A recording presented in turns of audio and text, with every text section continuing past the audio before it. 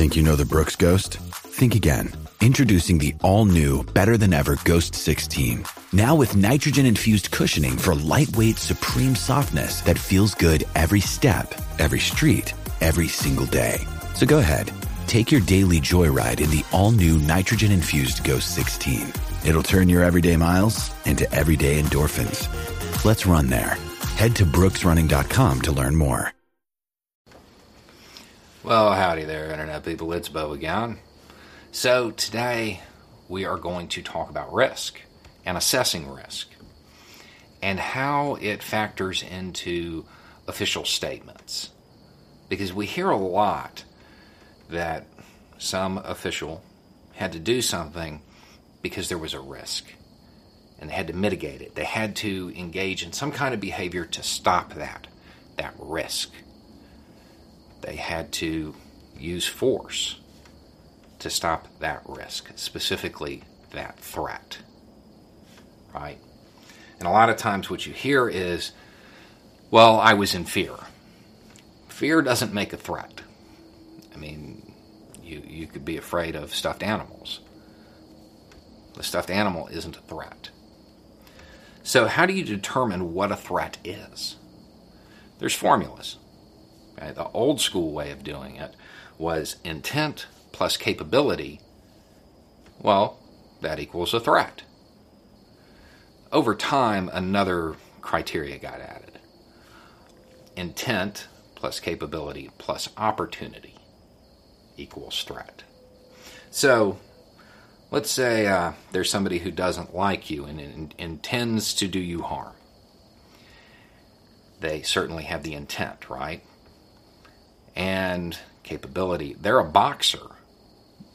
Well, they probably can. They have the capability.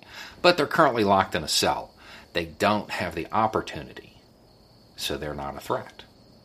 That's how it works. Now, there's a newer way, a newer terminology anyway, that has come out, which is ability, jeopardy, which is the same thing as intent, and opportunity.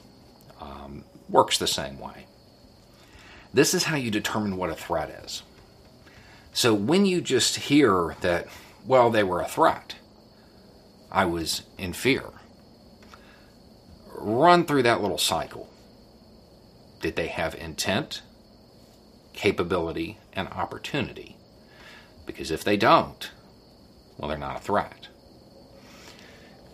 Now, as far as I know, every advanced military and law enforcement agency in the world uses this, or something just like it. It may be different terminology, but this is how threats are assessed. This is how you determine whether or not something is a threat. Give you another example. Let's say there's a kid who has a BB gun, and they are about to shoot it at you.